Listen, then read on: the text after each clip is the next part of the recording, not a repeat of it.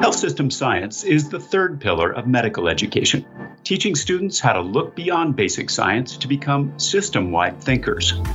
This flexible thinking can be critical to medical students in their licensing exams and beyond. In the first episode of a new health system science podcast series with Inside the Boards, Dr. Maya Hammoud, AMA's Special Advisor on Medical Education Innovation, shares key strategies that can help med students think critically in clinical scenarios. I'm your host, Todd Unger, AMA's Chief Experience Officer, and this is Moving Medicine, a podcast from the American Medical Association. Today we're going to look at kind of what we're going to do as far as the series goes. And first up, though, I want to introduce Dr. Hammoud. Maya Hammoud is the Senior Advisor for Medical Education Innovation at the American Medical Association. She's the J. Robert Wilson Research Professor, Chief of the Division of Women's Health, Associate Chair for Education, and a Professor of Obstetrics and Gynecology and Learning Health Sciences at the University of Michigan Medical School. Besides all the titles we get, what are you most proud of in your life? What thing stands out to you, either professionally or otherwise?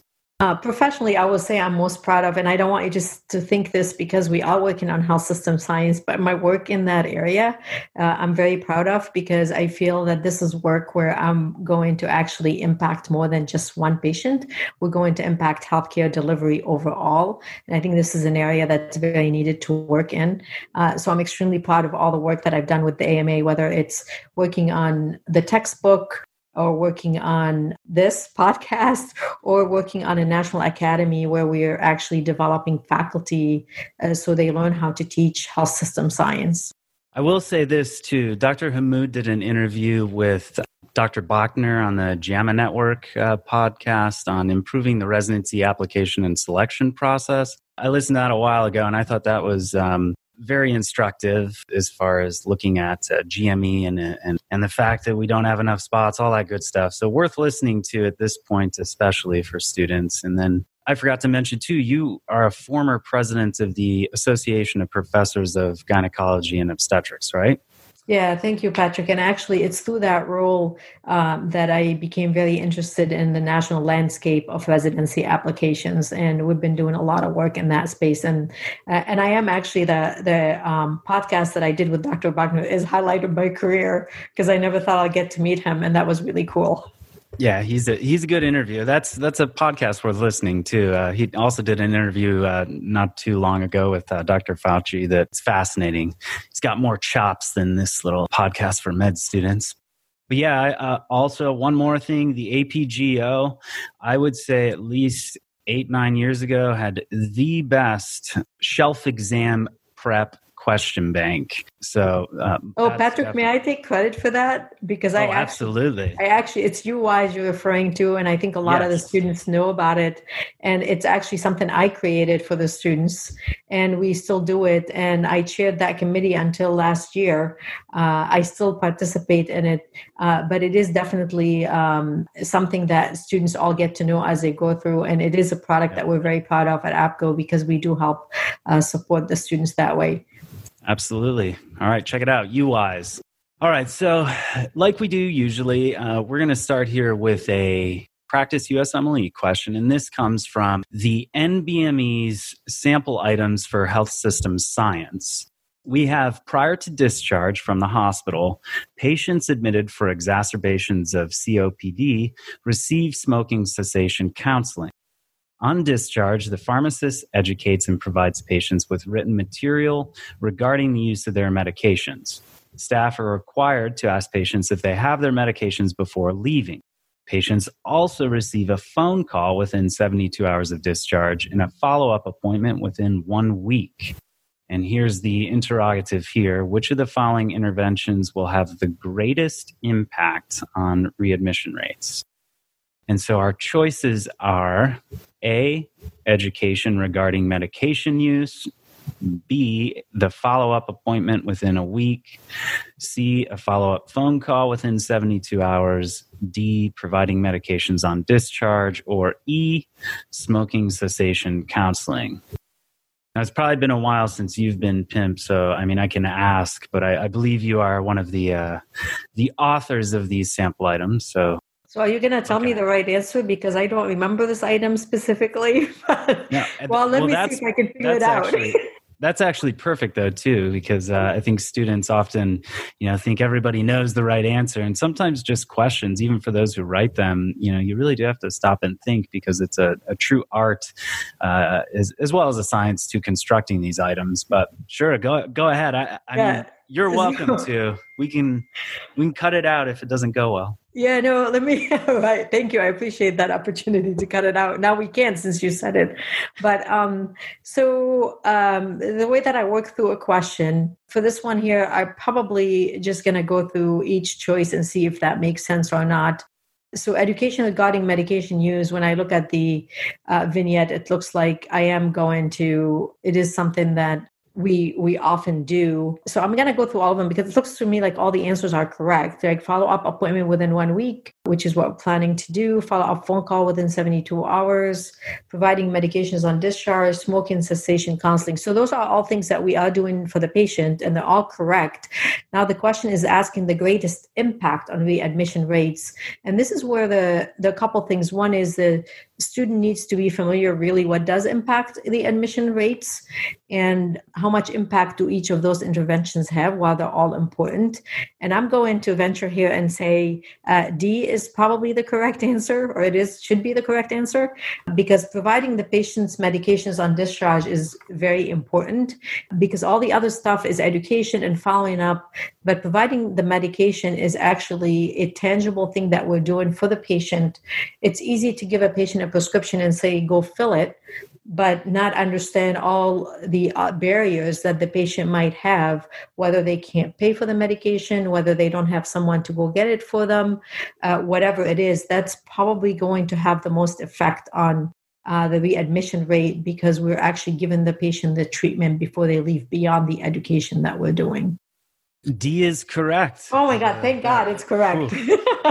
But I would say this, people often worry, like, what percentage of this or that is what I have to remember as far as, the most likely in a differential diagnosis of, say, abdominal pain or whatever it may be. But the NBME does not straight up ask percentage questions like the incidence or prevalence of this or that is what, because that's just strict memorization, which is not really what, believe it or not, the test is trying to do. But which of the following interventions will have the greatest impact on readmission rates? Thinking clinically, like you pointed out, of all the choices as far as educating the patient and arranging follow-ups, providing medications, physically handing them to them is independent of the patient's circumstances and means. So that makes sense, but seems obvious. And I think that, that's a good transition. A lot of the third pillar of medical education, health system science, I think a lot of students feel that it is, quote, fluff, the ethics, the, systems-based thinking. And just to mention, our plan with this series is to answer the question today in general, what is health system science? And then we'll do an episode on healthcare delivery, economics, and policy. Another one on clinical informatics and technology in healthcare, one on population, public and social determinants of health, safety and teamwork, and finally, leadership and systems. So that's kind of the plan, but people listening to that, probably the first question they have is, number one, what is health system science? And number two, why should I care? Is this like a test I'm going to have to worry about? Patrick, thank you for asking this. And if you don't mind, I'm going to indulge you with a small story. 5 years ago, I did not know what health system science was. And my father got sick and he was in the hospital many, many times. And there was a lot of things in the system that me as a physician in the hospital that I work at, I was watching and I'm like, I can't believe this is how we provide care. And I had a conversation with my brother who runs a company. He's like, we would never run any business like this. How do you run healthcare like this? And then I had my own health issue that I also had to deal with. And I will say that I was treated as a VIP because I was in my own hospital. And I also remember all the anxiety and everything that I went through. And then emerging out of those two experiences, I was thinking, why doesn't every patient get the care that I received? It was VIP, but also it was full of anxiety and not understanding the instructions and and I'm an educated physician. Yes, I've had the same experience. I had an ortho kind of issue that I got from overtraining. And I remember going to some of these appointments and leaving being like, wait, what was I supposed to do? What are my next steps? And I'm like, man, that's embarrassing. I'm a bad patient. But I mean, I'm telling you that I never forget the surgeon yelling at me for not understanding the instructions on how many cc's I need to be monitoring. And I just didn't understand. And I'm just thinking about all of these other patients and everybody, what they do. And I actually, my dad passed and I vowed that I'm going to do something to make a difference. And as you know, I've always worked in medical student education. I've always feel like I've been making a difference in what I do. And we just talked about the UIs, but this felt like it was taking it to a whole new level. And I also realized that there are a lot of things about the system that I don't understand as a physician that I never learned. And that's when I decided to go back and get my MBA. I was like, I'm going to understand the business of medicine and what efficiency is and all those things that people talk about. And I got my MBA, and that's when I started working with the AMA in health system science. And when you ask me what I'm most proud of, I am most proud of this because I feel that being able, and I've been working with the AMA to be this driving force behind making sure that our students get exposed to these important domains. People think it's fluff. I find nothing more offensive than when people think it's the orphan items or the fluff. This is the core of what we do. I mean, health system science, if you really look at what health system science is, it is really to have the fundamental understanding of how healthcare is delivered, how healthcare professionals work together to deliver that care, and how the health system can improve patient care and healthcare delivery. So it is the building blocks for physicians and other healthcare professionals to improve all aspects of patient care and healthcare delivery. So it's not just about me knowing the science behind a disease or understanding the principles.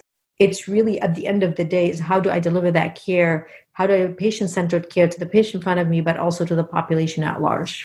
Yeah, and I think that this truly differentiates medicine from other pure sciences. And people always refer to medicine as an art. They have since the Hippocratic tradition.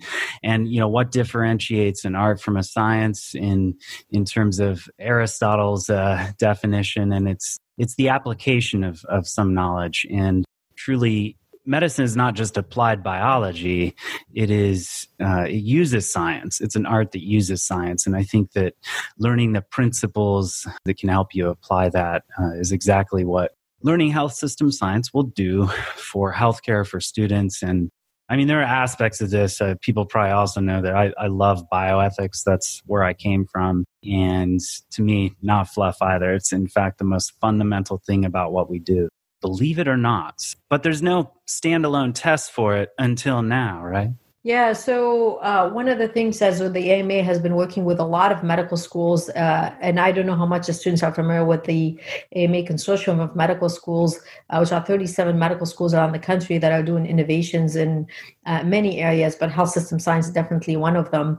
As we're putting those into the curriculum, and it's become very clear that health system science is the third pillar of medical education. One of the things that we started to get requests from the medical schools is, how do I know about what my students are learning? How do I assess where they are in health system science?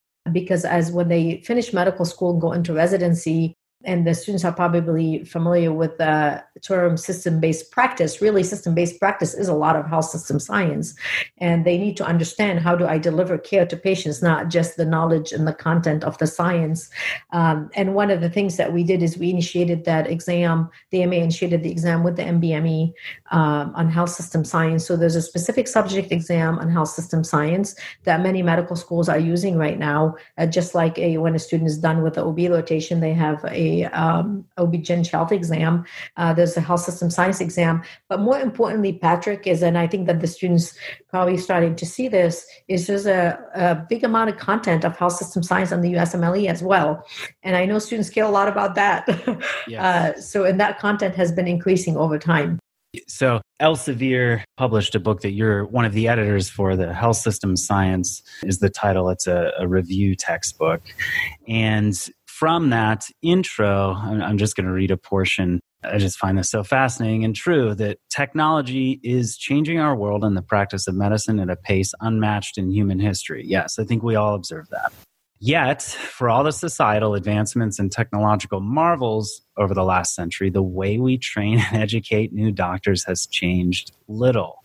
So the result is essentially an ever-widening gap between how physicians in the United States are trained and educated and the realities of the modern healthcare environment.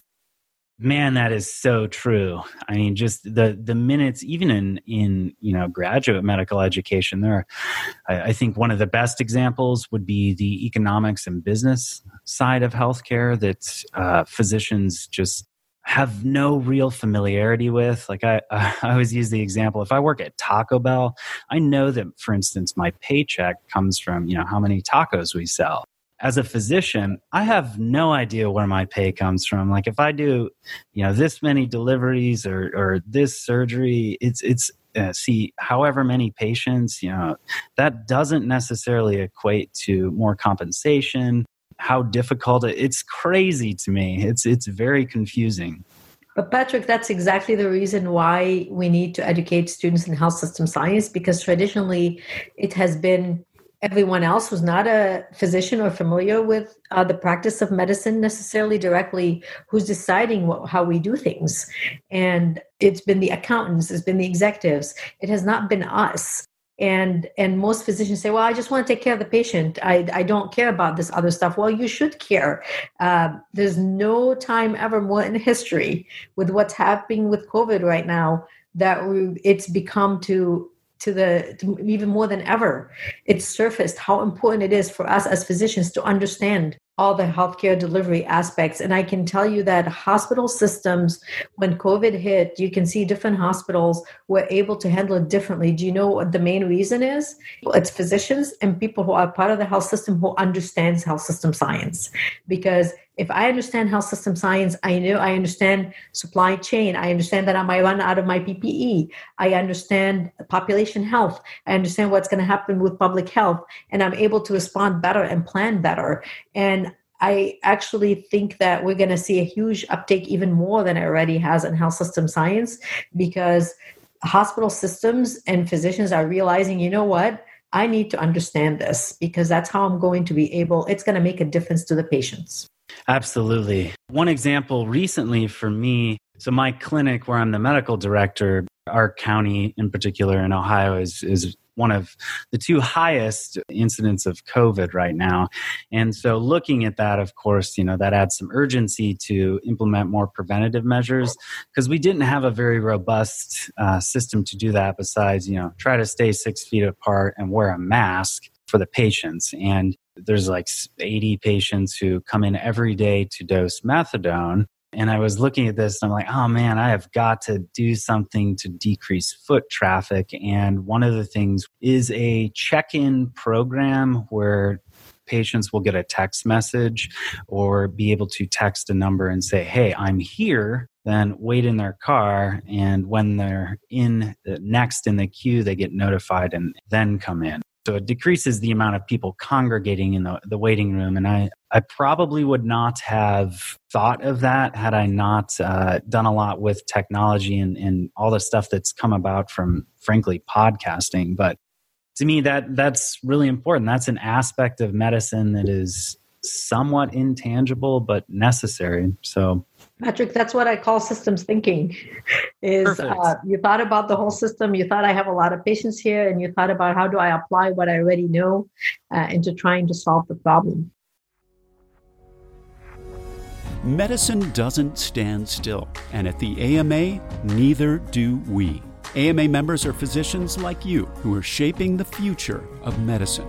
Become a member today and join the movement. Visit ama-assn.org/moving medicine.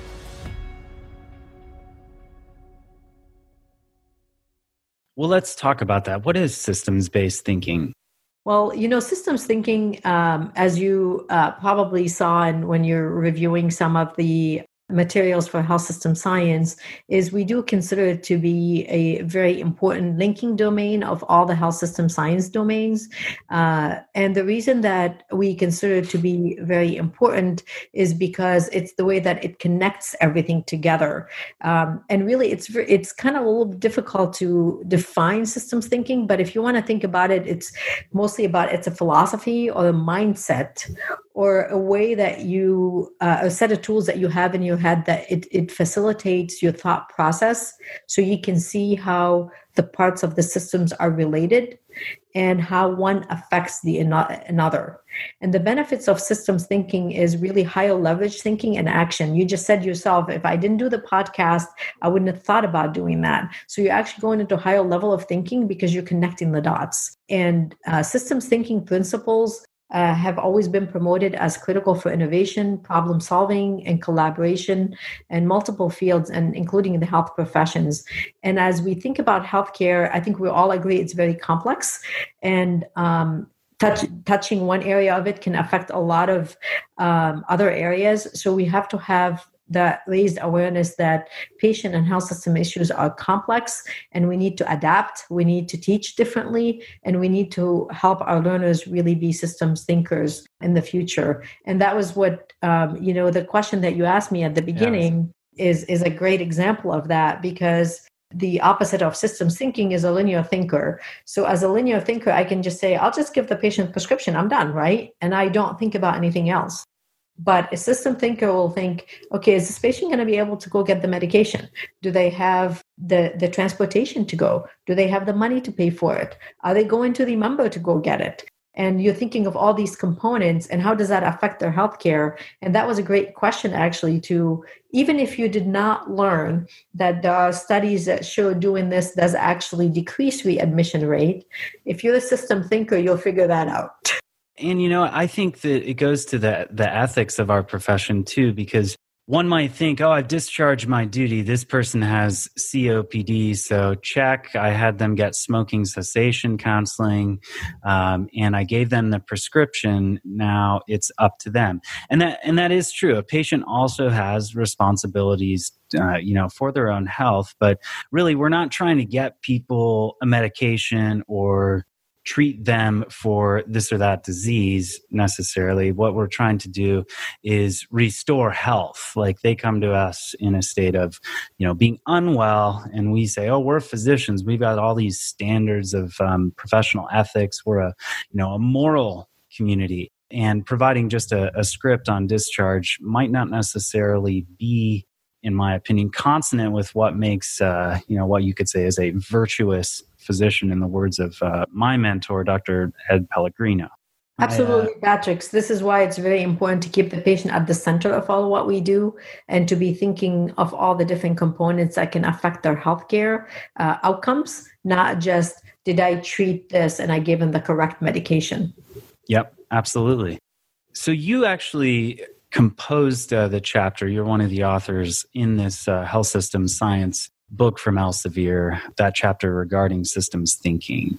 What, in composing it, was your chief concern to communicate to students? What did you want them to really take away?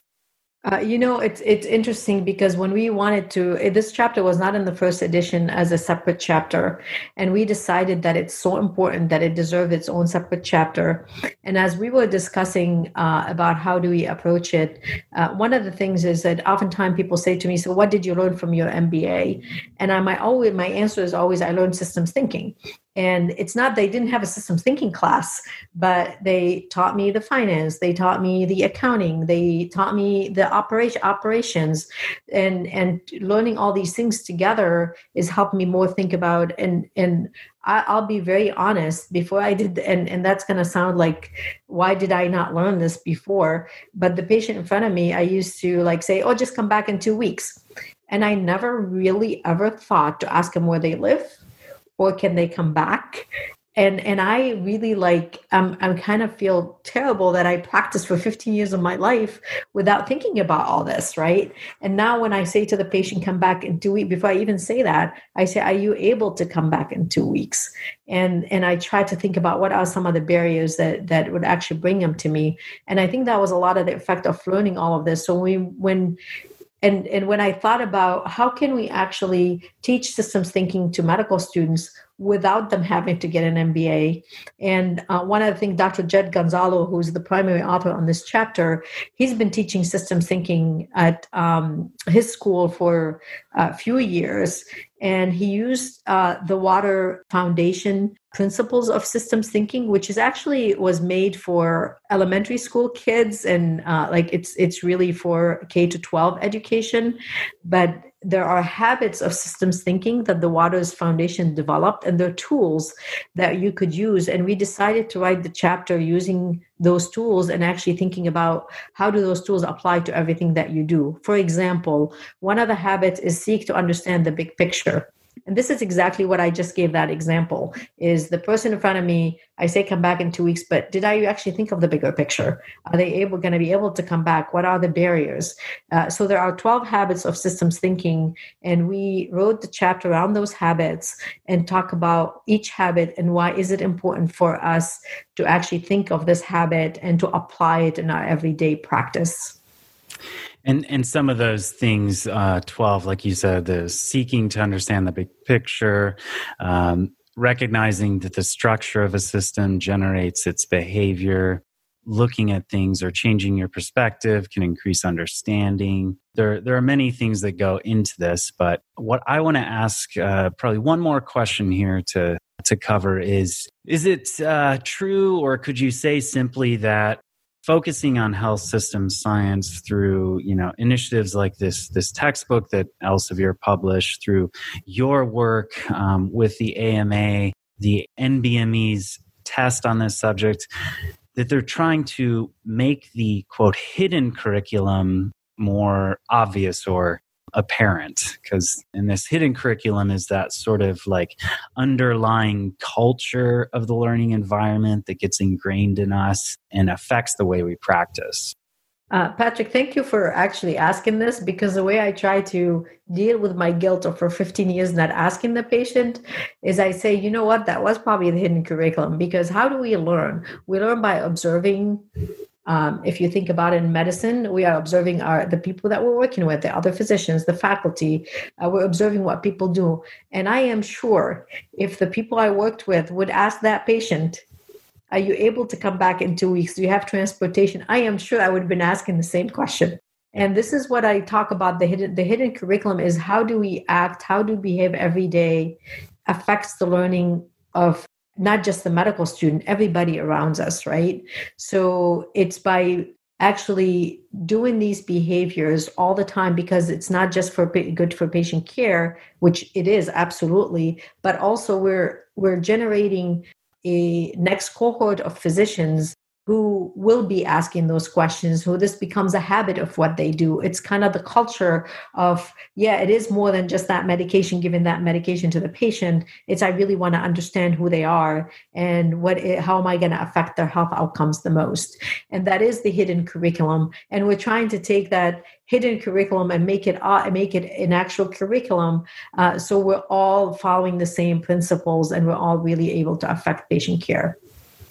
And you know what? The more I think about this too, I think I would contend that if the upcoming generation of physicians, those listening to this podcast, will take this to heart, it has the potential to address even the burnout epidemic amongst students and our colleagues, because if you put the patient first at the center, then you're doing what the art of medicine has proposed to do for thousands of years.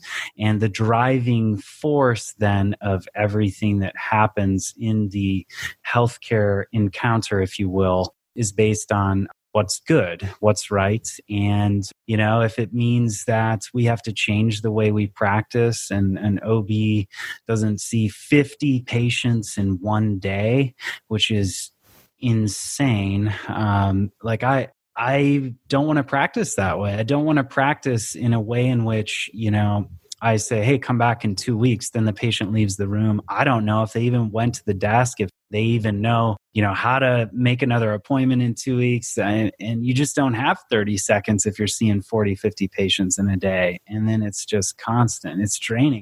So I would say, it's incumbent on us all to really focus on this, to learn something about it, not just because it'll be included in the test that we take for licensure, but also because it'll make patients' lives better and it will make our lives better and prevent us from losing some of the idealism that brings us all to this profession.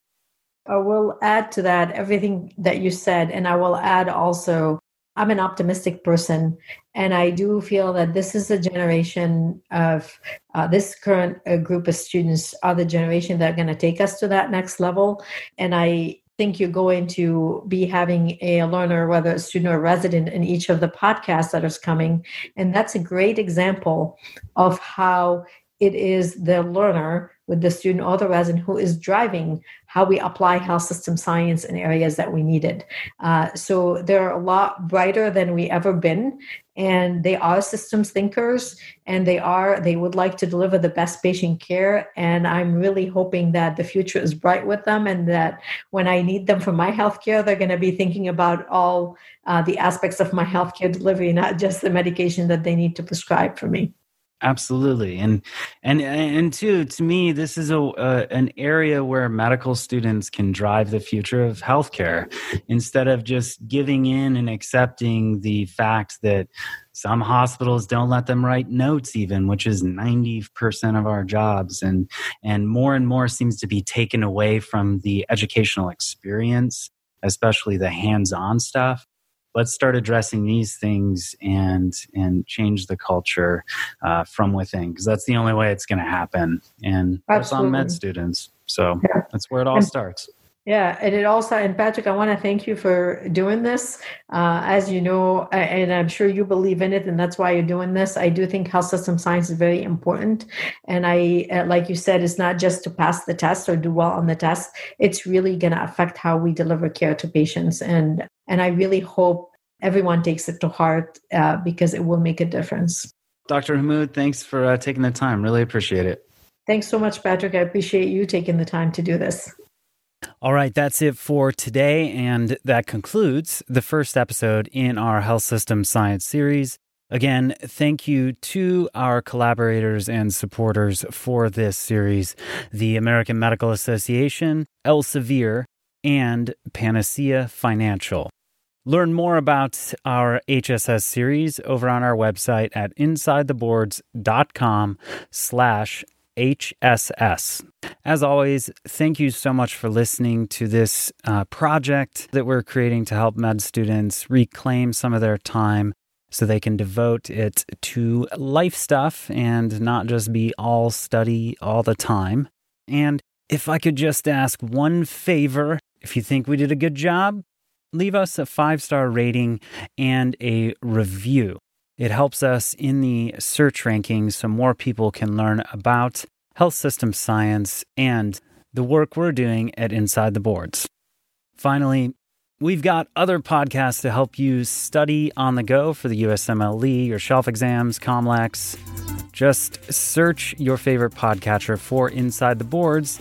And besides this channel, you will find the Study Smarter podcast, Crush Step 1, and USMLE Step 2 Secrets, audio versions of the books by ITB's Chief Content Officer, Dr. Ted O'Connell, plus Physiology by Physio and Physio's USMLE Step 1 Success Stories. Inside the Boards, producers are Madison Linden and Christopher Breitigan. Our music for today is by the young artist Lil Tyke, aka Augustin Beeman. You can find his work on SoundCloud or YouTube. Very talented kid, can't say enough good about his work, so you should definitely check him out. That track is, in fact, an exclusive release for the Inside the Boards podcast called King Jeff and His Apprentice Bart. And that's all I have for today. Again, thank you for listening.